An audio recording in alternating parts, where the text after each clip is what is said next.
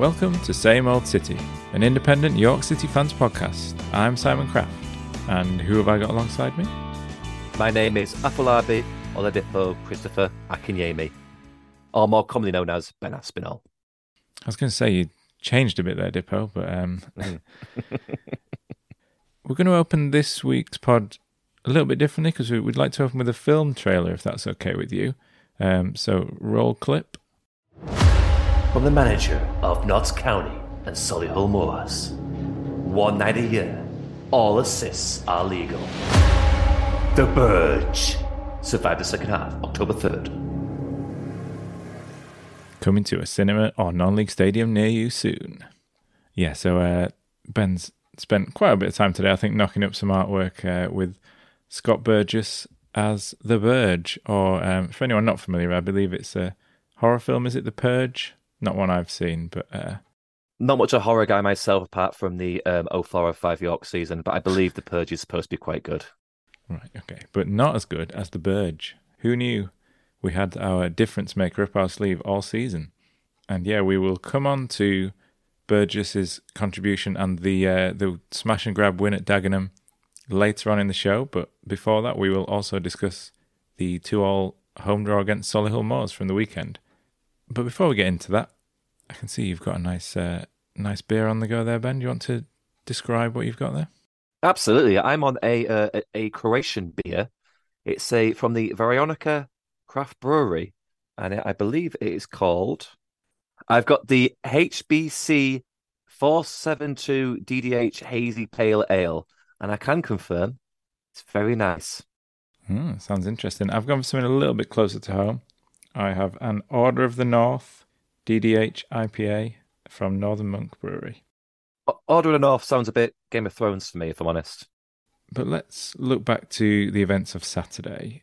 We were at home against Solihull Moors. We said last week, after the Barnet loss, we didn't have particularly high hopes with Solihull being unbeaten all season. But as it turned out, I mean, it was a kind of topsy-turvy game, but turned out maybe better than we'd expected initially. I was watching this one live. I think, Ben, were you in international waters? Because I think you were... Yes, I was watching it on the Ken Twix helicopter. I was unable to attend the fixture in person due to the rail strikes. Ironically, them's the breaks. But yeah, I was in relative comfort on said helicopter, and I got to enjoy a rather decent game. But if it's okay with you, Simon, I wouldn't mind you doing a little bit of admin and a little bit of production for once in your bloody life. I just want you to, edit in that clip from last week where I confidently predicted, I believe it was a score draw, did I not? So I'm definitely putting money on a score draw in this one. Let's start by looking at the lineups. So it was yet another formation change. Can't remember how many formation changes we've talked about this season, but we were back with the old 3-5-2, which I think Ardley had said he really wasn't a fan of as a system. It wasn't so much, I don't think it was so much he was not a fan. I think he said it takes time to implement. And then, which I respect, that does make a lot of sense. But then having to do it quick, put it together quickly based on the fact that half the squad is spending it's time outside of training on a toilet. It makes a lot of sense to look at what the players are available and then, pluck for 3-5-2. Yeah, it was very much a sickness and diarrhea influenced formation choice, I imagine. So, yeah, we were at 3-5-2. Both the wingers were dropped. So Maz and Suzuba both dropped out. Cordner came back, but sort of as an extra centre-back with Smith and Howe alongside him. Dyson was in as an extra central midfielder.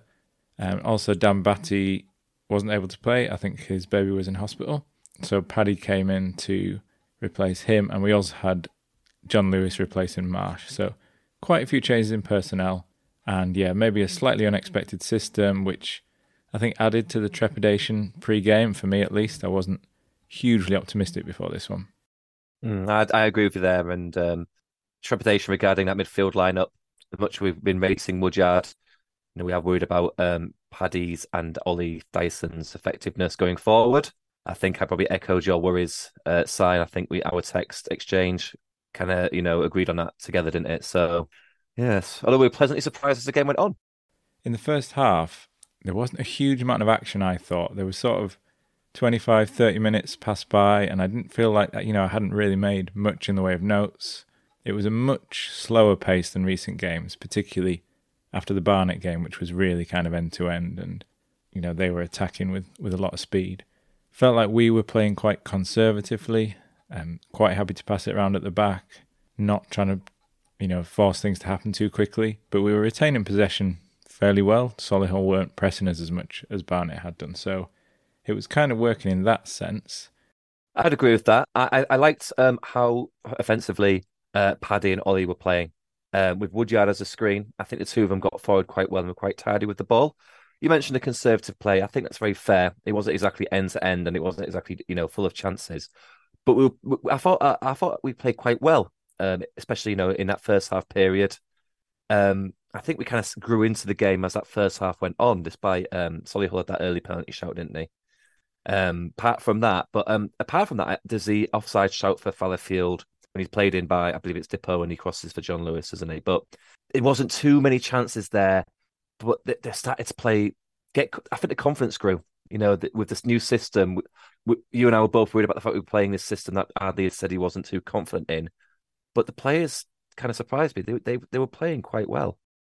Yeah, I mean, I think the fact that just a close offside call for Fallowfield out on the right being included in the highlights backs up the fact that there weren't many real chances, at least in the first half hour. You mentioned the penalty shout, which was Will Smith possibly tripped Josh Kelly in the area, wasn't given. What was your thoughts watching it back? Smith reacts immediately, doesn't he, to say ball, which either suggests he's confident in his ability that he tackled correctly, or he's absolutely panicking that he's fouled the attacker. So it's hard to gauge. I don't know. I don't think it was a penalty. I think Calder needs to be a little bit stronger in the build up to that play. If he's a bit stronger than that doesn't lead to that situation. But I don't think it was a penalty, to be totally honest. Yeah, so maybe got away with that one, but we did start coming into the game, particularly sort of after about half an hour. We started to have a few chances. There's one in particular which was Dippo had a shot saved after Lati Fairweather had gone on a run and played him through. And that was one where we built out quite patiently from the back to create it, and that was kind of coming to fruition. Decent save as well, I think, that one. I would file this next to the crossbar effort by Dippo early in the season of very rare opportunities Dippo should be scoring. He just puts it a little bit too close to the goalkeeper. Maybe he should be a little bit stronger if he's going to put it that close, so the goalkeeper doesn't have as much time to get down, to react, and to parry it away. But really good build up by Lati Fairweather to find Akinyemi in such a dangerous position. So that was very much a stand up in front of the laptop and go, ooh, in the Kentwick helicopter. Yeah, is there a lot of headroom to stand up in? You're not sort of strapped in, or it's a very big helicopter. But I bet the excitement levels in the helicopter rose on 42 minutes when we took the lead. Oh yes, I loved it from start to finish because we've scored a handful of goals like this where a number of players are involved in the build-up, and it's just great to watch. The through ball again by Dippo, the cross by Fallowfield, John Lewis's effort is saved out to Paddy. It's kind of nicked away from him, isn't it? He's shaping to shoot. You can see his left foot is shaping up for the effort. It comes through to TLF, and he does a lovely finish. Not quite, powerful, but it's precise, and it's through the goalkeeper. And unlike his 30-yarder the other week when he smashed into top corner, this one he can tell he really does celebrate, doesn't he? He looks euphoric in getting this one away. His second goal in our colours, in the same goal at the LNER. He definitely looks a bit happy about this one. Yeah, same foot as well. It's another right-footed one. Obviously, yeah, much closer in, much easier finish than the previous one, I guess. But yeah, still very calmly slots it under the keeper. I think I would pick out the pass by Dippo to Fallowfield that you mentioned as being the real sort of highlight of this. And obviously, we just said he missed a rare chance a few minutes before that, but the weight of that pass through to Fallowfield was just perfect. So yeah, we went in 1-0 up at the break. Thought we probably deserved it on the balance of play. Yeah, I agree. I think you and I exchanged a few texts, didn't we? No doubt you were on the concourse enjoying half a shandy. But I think it was a well-deserved lead. Whilst you obviously we were both worried about Solihull's unbeaten run I think we were giving them a bloody good game. We looked really decent. We'd grown into the half, especially. So yeah, I was very, very happy with how things were going. Yeah, I thought all of our threat really was coming through the wing backs, and Fallowfield in particular did some excellent defensive work as well. I also noted down, I thought Dyson was playing much better, which now he would go on to be named man of the match, which I saw a lot of negative reaction to, but I can only call it as I saw it at the time. Should we come on to that one at the end? I think we could have a good discussion about Dyson's contribution of the whole 90, couldn't we? Because I do agree with you. Yeah, the only other thing I noted down at halftime was that we looked solid, Yes. which about a minute after the restart immediately came back to haunt me. Yeah. So it was another one of those. Yeah, the groans. The only real appropriate response, because we had looked solid that first half. So to concede a goal like this, which is up there with the sloppiest ones we've conceded all season, was It's the first attack as well, isn't it? The first attack in the second half. It's the second part of the first attack. The ball goes at the top, gets recycled, it gets through. And, we're not here to nitpick on individual players and criticize them too much. I'm very disappointed with Howe's contribution. If he gets a stronger foot in there, if he gets a better tackle, it simply just doesn't happen. I'm very confused as to what he's trying to accomplish with his play there. He just kind of gently sticks his foot out, doesn't he? Which the Solihull striker just ignores. I managed to get a shot to trickle past Whitley. Yeah, I'll be honest with you, I didn't have a brilliant view of this one in the ground at the time. I think I'd sort of thought that the danger had passed when we seemed to have got the ball back and then it hadn't, and my view was slightly impeded. So I've seen it back on the highlights, which gives me a more idea of what happened. So as I could see it, there was sort of a catalogue of errors, really. The initial cross wasn't really dealt with, and then Fallowfield seems to win it back out on the right, but then he doesn't quite clear or he doesn't get enough on it. And so the ball does break to Callum Maycock, who plays a 1-2, but he should absolutely never be getting to the ball ahead of Howe and Cordner to even have the chance to finish it into the bottom right corner. Yeah, Howe just doesn't seem to put a proper foot in, so I'm not sure quite what's going on there. It just seemed like we were playing in slow motion a bit. I think it's very lackadaisical defending. Just seems so relaxed, and especially so soon, as I say, to repeat myself, so soon in the second half. Just keep it tight for that first five, make them work harder for it. Very, very annoying and very frustrating again.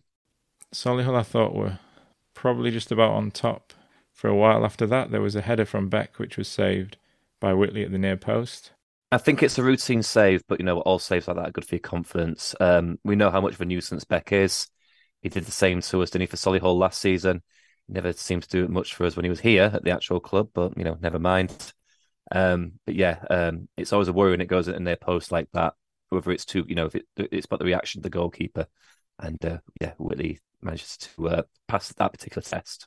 Yeah, another slightly worrying point was when Woodyard went down injured. Yeah. Just before the hour mark, because obviously, we've known he's had injuries in recent seasons.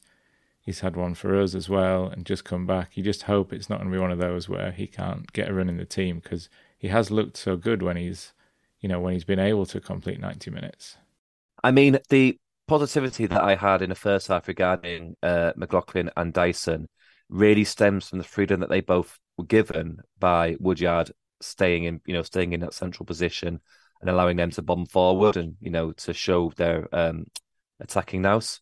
When he went down and, the signal went up then that he was going to have to come off, it was just so, so annoying. And it really sad because, as you say, he's played very well.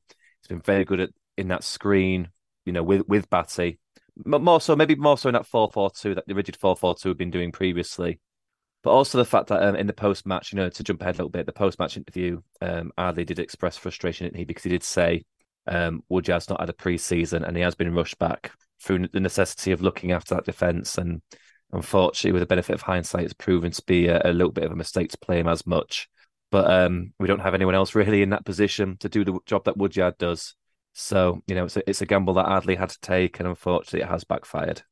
Yeah, and we didn't really have a like-for-like replacement on the bench, so it was Maz who ended up coming on and playing a maybe slightly unfamiliar role. Although, as it turned out, that was sort of one of the factors in us getting back into the game ultimately because Maz did have a real impact.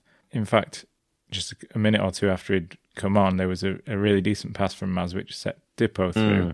But again, it was one of those where he was sort of uncharacteristically not calm in front of goal because he has a bit of a heavy touch and it just runs through to the keeper. It's the heavy touch. You've got it exactly right there, Si. He puts himself, in a really good position. You can see that he wants to line up that shot at the keeper. It's 1-on-1, and it's the heavy touch. It's just,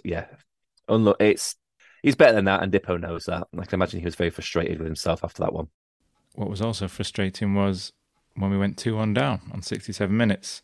I guess the first thing to discuss is whether we think it actually should have been a free kick. Oh, absolutely. Oh, have you watched it back on the highlights? Yeah? I have watched it back. At the time, in the stadium, I thought it was questionable. But Dice's challenge, those studs were a little bit high in the calf. They were very much touching the top of the sock. I don't think it's not malicious or anything like that, but it's not a great challenge, to be totally honest with you. Yeah, okay, yeah, that's fair. I think it was just in the stadium there was a feeling at the time that the ref was giving absolutely everything to them and very little to us. And so there was just, frustration was building. So we were even getting annoyed at possibly challenges that were legitimate fouls. But yeah, they get a free kick just on the edge of the box. And it's Danny Newton who whips across in to the first man, Josh Kelly. And his header loops over Whitley into the corner. It's quite a simple free kick. Do we think there's any sort of fault we can pick out in particular? Or do you think it was just a well-worked goal and a header into the exact right spot in the net? I think it's a really decent header. I think we've touched on it before, haven't we, with Crooks earlier in the season. A looping header is aesthetically very pleasing.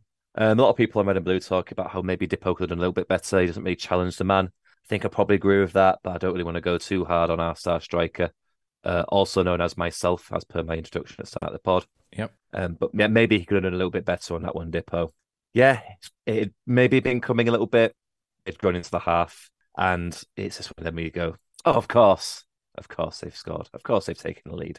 It was starting to feel like a very frustrating afternoon because we'd pretty much been in charge. We hadn't really seemed in the first half like we were likely to let in goals easily. And then with all the refereeing decisions and so on, it was just getting more and more frustrating, really. But in fairness, we didn't, let it get to us too much. We kept pushing, started growing back into the game, and ultimately got our reward on 78 minutes. There's another foul involving Dyson this time, which he gets awarded the free kick for. What are your thoughts on that one? Because watching it back, that looked quite soft to me. I think it's soft, but you can see why it's given. But it is very amusing that he manages to foul their player after he's been fouled. So when a ref blows up, you do think, oh, come on, Ollie, why have you given away that free kick? When in fact, he's managed to win one. But yeah, you see, he does the old tap it past the defender and try and take him on and get round him. And he is impeded. I think it is a foul. Yeah, there were a few ironic cheers went up, obviously because, like I mentioned, the ref had not really been giving us any free kicks. So it's Maz who takes the free kick and is headed out to the edge of the area, and then running in to collect the rebound is Maz again. It's sort of, straight back out to him, and he hits a low shot into the bottom left corner. It's back to 2-2. Now, I was sort of right in line with this in the south stand. And when he hit it, you could see exactly where it was going into the bottom corner, but it wasn't the fastest of shots. I wonder whether the keeper should do better, or do you just think the placement of it is that good? It goes through a number of bodies, doesn't it? Yeah, I guess he's maybe slightly unsighted as well. But it was sort of a side foot finish from outside the area. It wasn't like there was a huge amount of power on it. It's very precise, though, wasn't it? That's what I like about it. Yeah, it felt like justice of sorts, I guess, even if maybe we hadn't necessarily been having that many chances around then, so it sort of came as a bit of a surprise, but overall on the balance of play, it felt like the natural order was being restored because we had deserved a point, I thought. Did you think at the time, after celebrations died down, do you think you were going to go for the win? It was a difficult one because, like I say, there'd been a lot of ebb and flow to the game, and they'd maybe been on top most of the second half, and it felt like it was getting away from us a bit, but then we had come back into it, and we were making positive substitutions. Marsh came on, Siziba came on. We did feel like we were trying to go for the win. And there were sort of chances at both ends as well. That Siziba had probably our best chance, where he creates a bit of space in the box, but his shot's a bit weak and it's straight at the keeper. Shot was a bit weak, and he had Dyson wide open, didn't he, next to him? Dyson and both Dyson and Fallowfield were very frustrated with Xander for that one. You can tell they let him know quite loudly that he maybe should have got the pass away as opposed to the shot. Yeah, well, I think a worse offender for that was in stoppage time when Marsh was running through and blazed over when he had options, including Dippo, over to his right, and yeah, probably picked the wrong one. And down at the other end, an important block by Cordner for a shot that I think was probably going in.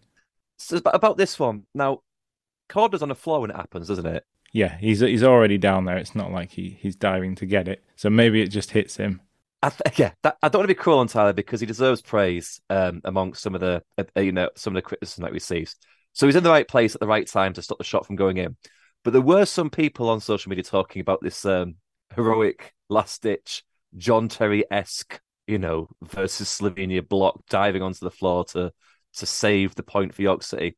He does block it, but he was there anyway due to the build, because of what happened in the build up. So I thank goodness he was there, and it bounces straight off him. It's you got to have a strong body to allow that to happen. But it was quite funny talking about this heroism on social media when he just happened to be there anyway. But yeah, ultimately ends up 2-2. So another day, another Desmond, I guess, because we've had quite a few 2-2s at home this season. But this was, I guess, one of the more satisfying ones given the, position that Solihull are in the league, and our, sort of performance wasn't perfect, but there were definitely positive signs, and that's sort of what I said in the tweet was I thought there were more positives than negatives from today's game. We looked solid first half, then didn't let our heads drop after errors, and dodgy refereeing saw us fall behind in the second. Fallowfield, my man of the match. So not Dyson, although like I said, I did think he had a decent game, at least by the standards of him this season. Other people disagreed. Yeah, I think he had a really, really good first half. He was playing with a certain amount of confidence. Like Dyson of last season, I thought done quite well. It's kind of like with Woodyard there, he had that freedom to try and attack, and I think he did reasonably well. But I guess the issue is, I don't know, if York wants to push on, whether that means getting into the playoffs, whether that means winning this division, we have a room for an Ollie Dyson. But if Ollie Dyson is the best player, then other people need to be stepping up because we have better players than him. And if they're the ones giving 100% and they're the ones, earning the plaudits, that's when we're going to move up the table. And that sounds really harsh on Dyson, but I think it kind of echoes him winning the Player of the Year last season. It probably is deserved, but that shows the level of quality in the team and the squad. If it is Ollie Dyson, who's more renowned for his work rate than technical ability, if he's winning the award, then it's a kind of a damning indictment of the rest of the team. I know that sounds pretty harsh, and others may disagree, which is absolutely fine. But I think that's how I feel about Ollie's, standing and role in the current squad. Yeah, so just to come to the responses we had on Twitter, there was one which mentioned Dyson, which was from J849. The mistakes cost us, but the difference since Ardley took over is clear to see. The fact he was so unhappy with the performance speaks volumes. He just needs time and patience to build his team. Also, Dyson was nowhere near being man of the match. Mark Peacock said Woodyard was class but worryingly got injured again. Defence still looks shaky. Attack seems our best form of defence. Gav Rathmel said TLF is an asset, rough diamond but heap of potential. And yeah, so again he was sort of showing his positives on the attacking side of things, Lati Fairweather in that game, although as it turned out he picked up an injury, so yeah, hopefully not out for too long. So yeah, another point on the board, more slight signs of encouragement, and I can only assume a safe landing for you in your helicopter. Absolutely, ready to go again.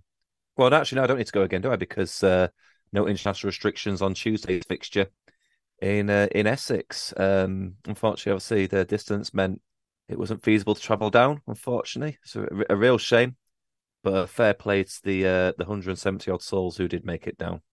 Yeah, so let's go on to that then. So Tuesday night saw us travel down to Dagenham and Redbridge and run out 2-1 winners.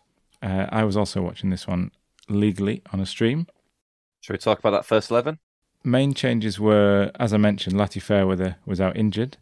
and we didn't really have any other options to play on left of defence, so Saziba came in there, which hadn't really worked previously and wouldn't really work again on this occasion. Batty was back in for the injured Woodyard, which very pleasing to see that hopefully the situation with Batty's little one was improving and he was able to make the trip and play. Aidan Marsh came back in for John Lewis. Few unexpected names on the subs bench. Castro and Harriet were both back after a brief time out, and also a certain Scott Burgess making his first appearance in a matchday squad this season. Never heard of him. Never heard of him. What were your thoughts on this lineup? I was worried about Saziba, to be honest with you. I don't want to be immensely critical of the lad, but the last Solihull highlight from Saturday was the ball inside the channel, cutting Saziba out of the game at left wing back. And I was kind of like, that's the last memory I have of that game. And this lad is at left wing back for the following fixture. Defensively, I don't think he did too badly at all, to be totally honest with you. We'll cover the game, obviously, as we go on. But whilst there was plenty of problems with that performance, I don't think he, disgraced himself for his defensive duties at all. To be totally honest with you. So let's talk about the game itself then. That first half was a tough watch, wasn't it? Oof, horror show, actual horror show.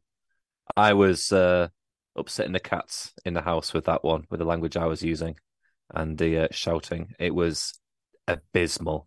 It was so bad, and I guess the positive you can take is that Adley recognised that with both his actions in the first half and what he said afterwards. But doesn't, sugarcoat the fact that we had to watch it. We somehow got in at 0-0. But, I know we'll cover the action in the first half more precisely. Thank goodness Dagenham and Redbridge were as lacking as they were, because we were there to be slaughtered, in my opinion. Yeah, I think that's as bad as we've played all season, really, in terms of a 45 minutes of football. But yeah, let's talk about the action itself. So we sort of got 5, 10, 15 minutes in, and then I realised that we're not actually touching the ball, are we? They were pressing us quite high up, and we were really panicking on the rare occasions we did have the ball. When they had it, they just seemed able to, slot passes together without too much trouble. And it was just so one-sided in terms of possession, in terms of chances. I kept thinking, well, surely, we're going to come out of this spell and start coming into the game. But it was kind of like that all half. They had quite a few chances, but I think the first really good chance is the one that comes from a free kick on about 19 minutes, when it gets floated in and then headed back to the edge of the 6-yard box. There's a Dagenham player, I didn't catch who it was. I don't think the commentators mentioned it, but he's in there. Quite a bit of space on the edge of the 6-yard box, and he blazes it just over the bar. That should be 1-0 at that point. So that's the header knockdown, isn't it? Yes. Gets a little bit lucky. I don't think it's so much a headed knockdown, I suppose. It just kind of comes off the Dagenham player and it falls to their number 8. But he's in space. He should be at least hitting a target. Yeah, so that one was a real let-off. And then there's another let-off about 10 minutes after that when Whitley gives the ball away. We've been trying to play it out from the back quite a bit, and on this occasion didn't work. Whitley's pass to corner just, had a bit too much on it, I guess, so it wasn't quite directed right. The polite way of wording that is a wayward pass. Yeah, but then instant redemption for Whitley, because it's Hill who gets the ball and plays a quick 1-2. Very decent shot, but Whitley does a fingertip save to tip it over the bar. And yeah, I think you saw the good and bad of Whitley in the space of about 20 seconds there. It's a mistake by him, but yeah, it's a save that not everyone would pull off. Yeah, I agree. It's very much the too good, too bad section of Ryan Whitley's highlight reel, isn't it? He's lacking in distribution. There's the lack of quality he has there, unfortunately, at times. But he's such a good shot stopper. A really good save to get to claw it away around the corner of the post. Yeah, very much the many faces of our Ryan. Next major action was on 38 minutes substitution. And, it's always a controversial one when there's a non-enforced substitution in the first half. When the commentators mentioned that it looked like Ardley was going to make one, I fully assumed it was going to be something to do with the midfield, because the midfield were just not in the game at all. I mean, we had the three centre mids on again, as we had done against Solihull, but they just weren't getting a foot in the game at all. We just, we couldn't get a handle on it. There was no service to the strikers, I guess mostly because we just didn't have the ball. But no, it was Aidan Marsh who made way for Lionel John Lewis. I didn't think Marsh had a good game at all, but I did think it was a little bit harsh on Marsh, if you will, because, like I say, they just hadn't had any service up to the two strikers. So I wondered whether that was the right change to make, but I could see the logic behind it because, we're not getting much of the ball on the rare occasions we do. Maybe you want a target up front for it to stick a bit better. And obviously it proved to be a very wise move in the end. There was a moment in the first half where I believe there's some passing midfield between Marsh, Dyson, and Other. Dyson kind of lets it get lost underneath his feet. He swivels on it a little bit, but he manages to get the pass away, and it gets to Marsh, who does like a little turn on the ball and just forgets to take the ball with him. And it kind of summed up the entire first half for York City. And I don't want to jump on Marsh. He's a young lad. I think he'd looked okay, reasonable to decent at points during his loan spell so far. So I don't really think we need to be throwing the Marsh out with the bathwater. But something had to be changed that first half. I agree with you. I did not think it was going to be him. But when it was John Lewis coming on for him, then clearly Ardley thought, well, the team's not going to be able to keep the ball as well as we want it to. So hopefully Lenny can keep the ball stick up, can keep the ball sticking up front. Unfortunately, Marsh had to be the victim of that. Yeah, and we did actually have a chance in the first half just before half-time, which was a very weird one where there was a ball floated in and then a goalmouth scramble in the box where the ball seemed to just disappear for about 5 seconds at least. It was sort of like a moving... Remember those spot the ball competitions they used to have in the newspaper? It was like one of them, but yeah, a moving version. But that was about as good as it got for us. Had that gone in, it would have been one of the fun. That would have been funnier than Woking. Just an abysmal first half, and then a lovely floated ball in by Batty.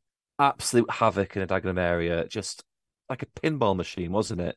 You could almost hear the sounds from your childhood as it pinged around in that penalty area with so many bodies, and it didn't creep in. It would have just summed up our good luck in jammy goals at the moment. Yeah, and to be honest, it was pretty good luck to get in at half-time at 0-0. As Ardley said in his post-match interview, we're very pleased to be still level. And obviously then you're hoping we can make some changes, we can tweak things tactically to actually start imposing ourselves on the game.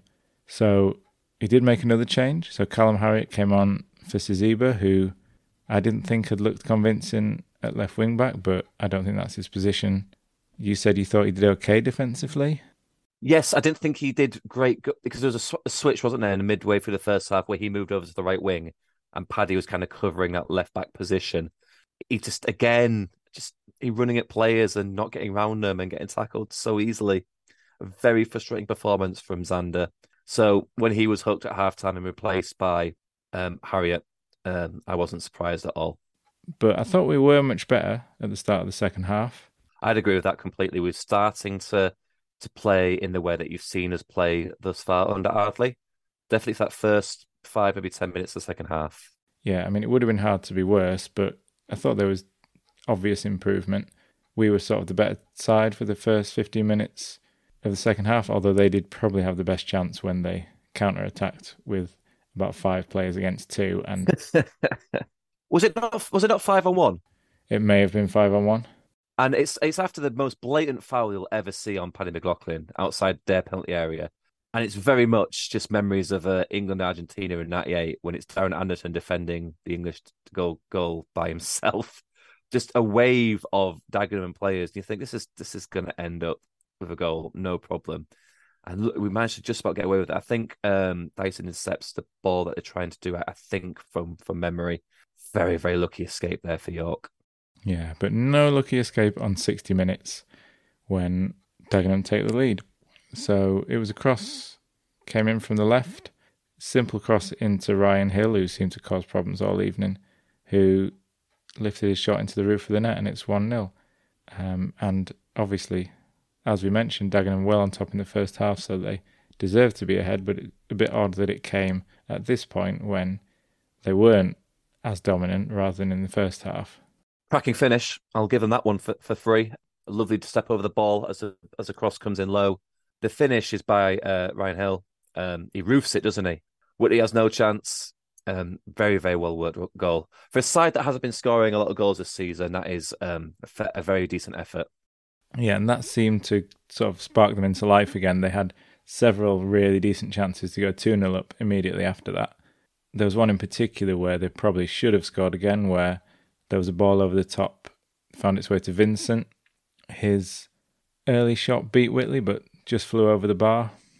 And then they had another one when Will Smith lost possession, and Freddie Sears was running clear, but again, a fingertip save from Whitley to tip that one over. So, yeah, a couple of very decent chances to make it 2-0, but we were just about hanging on. But it did feel like they were probably going to go on to win it at this point. It looked like they were going to get another and put it to bed. But Neil Ardley looked to his subs bench and saw a young lad called Scott Burgess, didn't he? Yeah. Cometh the hour, cometh the Burge.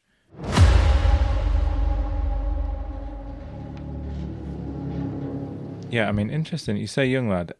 I was interested to find out that he's actually 26, which I had in my head that he was a lot younger because he just, hasn't played much for us, I guess. Obviously, we've seen glimpses of him. He's got technical ability. There's no questioning that, but people have always maybe put a question mark over his physical presence. But yeah, he comes on, I believe, for Tyler Cordner, wasn't it?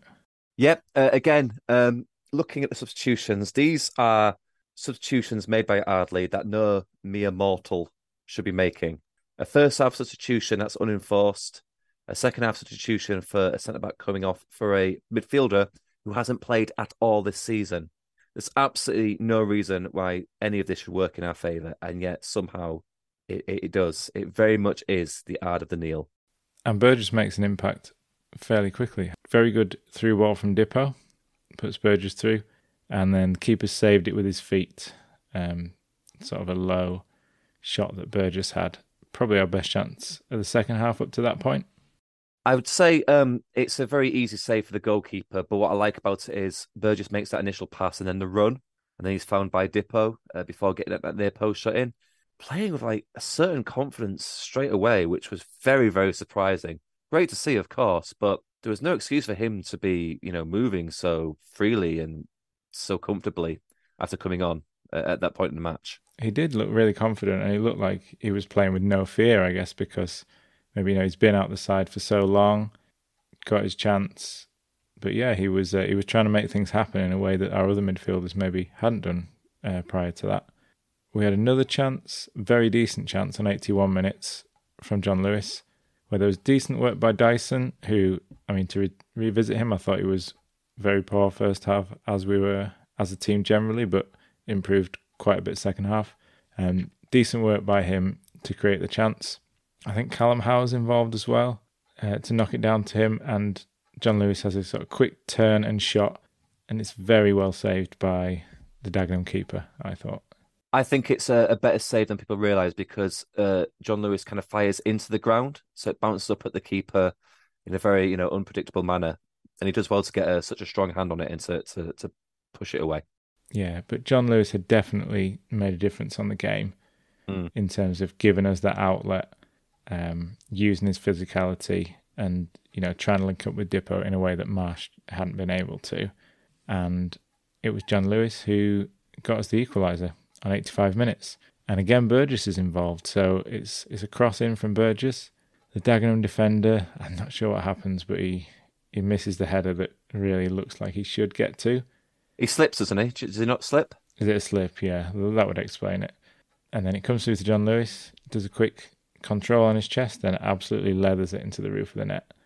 I just want to go back a little bit, Simon, if it's okay, because whilst you've mentioned Burgess' assist, which is absolutely correct, just before that, it's the ball over the top by Howe into that channel, and Burgess just takes it down beautifully with his foot and just controls it to give himself that time and the space to get the cross in that he wants to get to John Lewis. So whilst the cross is a fantastic cross, it finds its mark, it finds who it wants to go to get there in the first place, to receive a rather hopeful ball from Howe, and to find himself in that space to control it so well. Absolutely fair play to the lad. Yeah, no, you're right to point that out. And the commentators did remark on it sort of at the time, how well he brought that ball down and, took the sting out of the long pass. So yeah, Burge is, integral to that goal, really. I'm just laughing. I'm laughing at you saying that. It's just bizarre, isn't it? Yeah, we'd sort of forgotten he existed, and then suddenly Absolutely. he's the saviour of our season.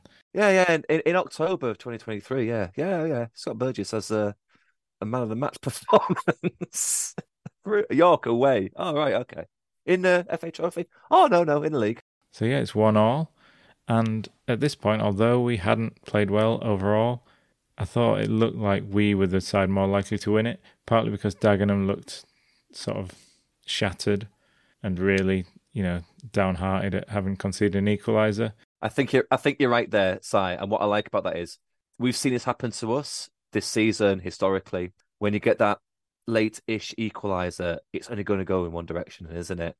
I did think if there was going to be a winner at this point, it was definitely going to be us. I think we kind of hog the highlights from this point onwards, don't we?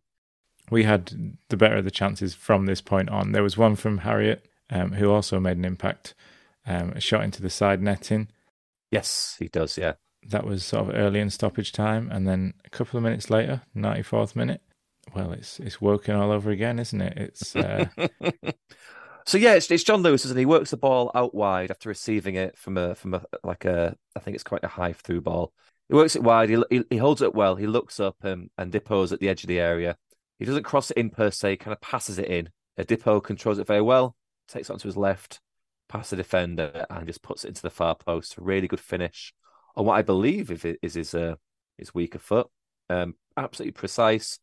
The Dagenham commentators sound absolutely dejected, and the players run off to the away section where what can only be described as scenes and limbs. Yeah, just to talk about the goals, well, I think it's Dippo who starts and finishes the move. I think it's his little dink over the top for John Lewis. And then, yeah, John Lewis does what he does best when he's on form in terms of, holding up the ball, waiting for runners to join. But then, yeah, Dippo's still got a lot to do with the finish. Can't really understate how good a finish that is into the bottom corner. And yeah, just what a lovely reward for those 170 odd York fans who had made the insane decision to go down to East London for a midweek away game. Absolutely, and I just want to say that was not the only treat they received in injury time. Dan Batty's free kick, which is quite simply one of the funniest things I've seen a York City player do for many, many a year. Unfortunately, not included on the highlights by the York City media team. I will be sending in a very angry tweet to the club regarding this. So Dan Batty, I think Batty it's himself. I think it's him. Wins. It's quite a weak free kick in the board of the middle final third for York. After we've taken a 2-1 lead, just want a time waste. Now a little bit of personal insight into this one, if that's okay. I was watching on a stream. My stream was about, let's say, 30 seconds to a minute behind my friends in my WhatsApp York City friends chat group. And my phone lit up with people saying, "Oh my God, wow, Batty, oh my God, lol." Other such reactions that one would have to a worldie. So I quickly looked at my television screen to see Dan Batty standing over this free kick, thinking, well, spoilers, lads. I made a point of turning to my wife and saying, "You might want to watch this. Dan Batty is about to score the world's best free kick." Only for Daniel Batty to smash the football out of the ground, over the main stand, into the deep, dark Essex night to waste some time. I couldn't stop laughing. Absolutely sensational S-housery by our midfielder there to waste some time. He would have done better to just chip it into the corner and have a player fight for the second ball. Nope.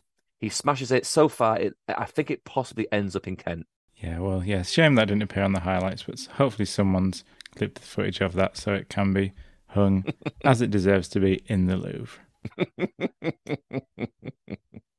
But yeah, not long after that, the final whistle goes, and it's a 2-1 win. So after being sort of, so disheartened by such a poor first half performance, we didn't really know what to make of it because we've somehow ended up winning it, which was kind of Ardley's attitude, I think, post-match. He was, on the one hand, trying to praise the players for sticking at it and the attitude, but also, trying to stress just how bad we actually were first half.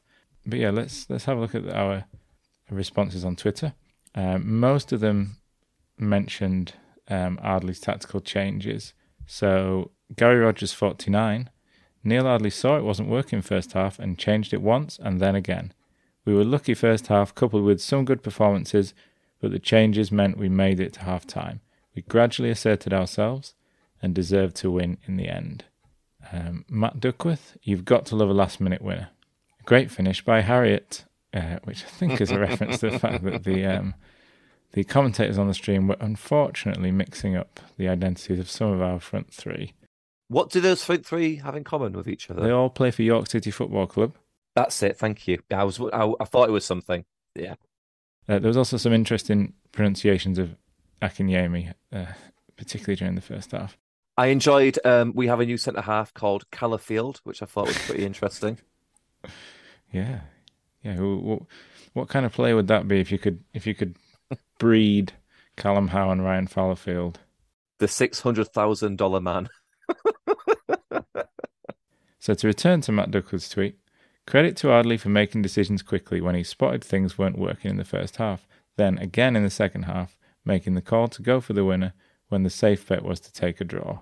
And then a simple one from Matthew Clegg, always rated Burgess. So yeah, I guess we should probably discuss Burgess in more detail. You know, what do we think he deserves to start the next game? I don't know about that, purely because of fitness and match fitness. He did so well against Dagenham. There's absolutely no taking that away from him. But how often have we seen players follow up an 8 or a 9 out of 10 with, you know, a more basic, timid display? Not to say that he'd do that, but I fear the worst. Based simply on the fact that he's not had a ton of matches for York at any point, never mind this season. He definitely deserves to be on the bench. He definitely deserves another appearance should things not be going so well, or we need a little bit of a change in midfield. But I guess it depends on the availability of our players, isn't it? We're not blessed at the moment with a fit or well squad. So I expect him to play a part on Saturday against Bromley. But just to touch on his performance as well, Si, when he came on, it was genuinely not mesmerising, sorry, but that's fascinating that he received the ball with confidence. He passed on very well. His pass completion rate must have been up in the 80s and 90s. Always found his man. His runs were like not being replicated by any other players in our midfield. Hence, you know, the near post shot that the keeper saves in the second half. None of our other midfielders were even thinking about making runs like that. The cross for the goal, really, really good. I've got no idea where this player's been hiding for the past year and 3 months. Just absolutely really, really good stuff from the lad. I'm so delighted for him. As Ardley said in the post-match interview, he's been training hard. He's just had players in front of him in the queue. But there's nothing better than seeing a player get an opportunity like that and then grabbing it with both hands and just not letting go. I'm really, really delighted for him. I hope he kicks on. I hope he provides a bit of an answer to a midfield conundrum that we've been having lately. Yeah, I agree with that. I mean, hopefully it is a platform for him to actually, you know, become a real asset for us, because I think he does offer something that we don't necessarily have in midfield. You know, we've got Woodyard has been very impressive, but he's very much a sort of defensive shield who's going to run around and make himself busy. Batty, a little bit different, maybe a bit more creative, but he's sort of more box to box. Whereas Burgess he was really sort of trying to be that player who gets on the ball and makes things happen in terms of his, incisive passes and so on. I mean, it's 25 minute cameo. We can't generalise too much from it. But yeah, I think he's maybe an option who we do need to look at a bit more now that we've seen what he can do. But yeah, anything else to add on the Dagenham match? I don't think we need to be, writing off Marsh at this point. Hopefully he responds to what happened on Tuesday in a positive manner in training, and inevitably when he gets another chance in the first 11, whether that's starting or coming in as a substitute. I think he's got something to offer. I've seen enough about him to think there's a player somewhere in there. So hopefully he kind of gets over what happened to him. Ardley sounded very sympathetic in his post-match, didn't he, about what happened with Marsh. He had to do it for the greater good of the team. And hopefully he can react to it in a positive manner. Yeah, I'd agree with that. I think it wasn't his best performance. And also the other game he started, unfortunately, was against Barnet, which was another one of our poorer games. But I do think he looks like he's got something. He runs around a lot. He seems to have a bit of quality as well. But yeah, it was maybe just sort of it wasn't the right kind of game for him, I think is what Ardley said. And then it's just how you react, as a young lad who's been in and around the Barnsley first team. You drop down for a loan at this level. You're maybe not expecting to be hooked on 38 minutes for a veteran striker. That's probably not what he had envisioned. So yeah, it's just all about how he reacts to that, I guess, and hopefully he can still make a contribution. But I don't agree with people who are writing him off. I think he does look a decent prospect. He maybe just hasn't quite had the right opportunity to show that at York yet. So let's just briefly cover the other news that's happening in the wonderful world of York City FC. A couple of players going out on loan. Finley Barnes came back from Darlington, but he's gone out to Scarborough Athletic. So hopefully he can do well there and continue to develop. Mason Campbell, I believe, has joined Marsk United. It's quite good to know that Marsk had room for him, wasn't it? Well, I hope he makes himself at home there. Wait, is Maison room or house? Mason's house. Delete that bit. Yeah, no, I'm leaving that in. Unfortunately, he did concede 5 goals to FC United of Manchester in his debut yesterday. So the mask has slipped. Hey, at least Dick Turpin wore a mask. And there's another player out on loan who we want to check in on as well. It's time for your weekly dose of Ethan Henderson watch. Ethan Henderson watch. You're not altogether happy with my AI generated jingle, is that right? It caught me off guard when I was listening to the pod in the pub last week. Yes, I listened to our own podcast, and yes, I listened to it in the pub, and it completely threw me. I started laughing, guffawing into my pint. So yeah, I'm gonna try and put another jingle together for this section. But yeah, what's been happening in the world of Ethan Henderson? Well, Big Eth, as I call him, came on for Atherton Collieries in their 2-1 defeat home to Hyde United. They were 2-1 down anyway, but the self-described striker at York City, as per his Facebook profile, failed to get on the score sheet to help out his loan club, which is unlucky. I'm sure he tried his best. We have received some messages from some Atherton Collieries supporters. So, Side, if you want to get on the old censor button, just whilst I read these out, if that's okay. The first one was, what the is Ethan Henderson? Which is a bit of a damning indictment, if I'm honest. Another one was, sorry to bang the drum again, but in 20 minutes, Ethan Henderson genuinely fell over his own feet more than he actually touched the ball. He was out of breath after 5 minutes. I mean, these are, not great reviews of Ethan, but hopefully he's just, shaking the cobwebs out of his system. He's been cruelly denied first-team opportunities at York City this season. So hopefully he can get rid of these nerves, this bit of stage fright, and come back to the LNDR after a few goals in, let me just check my notes here again. Yep, the Northern Premier League. The Northern Premier League Premier Division. Yes, sorry, to be precise, yes. So we'll have to see how he gets on, but, we're all keeping an eye on him, and we wish him the best of luck. And that is this week's Ethan Henderson Watch. Ethan Henderson watch. So let's finish off by looking ahead to what's on the horizon. So we have another home game this weekend against Bromley. And unfortunately, it's another one where it's fallen in this tricky run of fixtures as it's up against another in-form side. So Bromley, I believe, 5th in the table currently.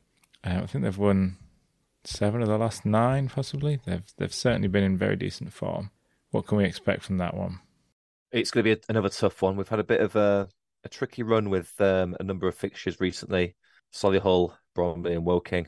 I don't know. I mean, I get the impression our home form is a little bit lackadaisical at the moment. We keep getting these high-scoring draws. She'll have to see. If we have a quick little look at Bromley's away form, they lost 2-0 at Chesterfield, to be expected. Decent 1-0 draw at at Solihull. But going back from there, won at Dagenham, won at Altrincham, and drew away at Rochdale and Kidderminster. So, it's a mixed bag. Who knows? I think it could be a good chance to get 3 points. I think if Ardley looks at the positives of that from the John Lewis substitution onwards, I don't see why we can't give these guys a very good game. But I said this before the Barnet game, and I'm frankly scarred for life. So I don't know. What do you reckon, Si? Well, I'm just looking at the league table. So despite the fact that we're in 18th and Bromley are up in 5th, we have scored more goals than them. Interestingly, obviously we've conceded far more, but yeah, I'm not sure what to fully expect from that. I guess it's probably another one like Solihull where a point would be a reasonable outcome. I mean, just to have a look at our sort of points per game since Ardley's come in, he was talking about 1.8, 1.9 being needed to sort of be in playoff form. And we've had 11 points from his 7 games in charge, which I think is sort of 1.5, 1.6. So not quite that level, but when you consider the standard of opposition we've played and the injuries and other ailments that have run through the squad, I think that's a very decent return. And, maybe performances still have a way to go, but results have, definitely started turning around. So, yeah, I'm not sure what to expect from Bromley. Can I get an official Ben Aspinall prediction locked in here to clip next week? I can see what you're trying to do there. You're trying to tempt me into putting my reputation on the line. And you know what? I'm going to do that. I'm going to go 1-1. And yeah, that is our only fixture in the upcoming week. There's no midweek fixture for the first time in what feels like a long time. Thank Christ. The FA Cup draw has also been made, where we were drawn initially against Needham Market or Peterborough Sports. We were cruelly denied the opportunity to see an ageing Michael Gash as player manager of Peterborough Sports in action as they lost to Needham Market. But so we've got, I guess, what is the dream? Winnable home tie in the 4th qualifying round against Needham Market. I don't know what their form's like. To be honest, I don't even know where that is in the UK. You could say I haven't done my market research. Needham, we hardly knew him. Any thoughts on that draw? No. No? Good. I do always enjoy when we play a team who we've never played before. To be fair, we'll never top Bedworth in the 2009-10 season. That was just a completely anonymous non-league team who embarrassed themselves horrifically that day. One for the diehards there. That was a very, very bizarre day. But yeah, that about wraps up this week's episode of Same Old City. Can only echo what I've been saying every week in terms of thanks so much for your engagement. We really genuinely appreciate all the interactions we've been having on Twitter, everyone promoting the podcast, giving us their feedback. It's it makes it a lot easier to put in the graft of the edits and the research and so on. Research? Well, we got to watch the highlights of the games. We've got to check the opposition team sheet so we can pretend we actually know who their players are. Bromley have a player called Cheek. Oh, well, will he be turning the other cheek? Well, yeah. Time will tell. 2 cheeks of the same Ardley.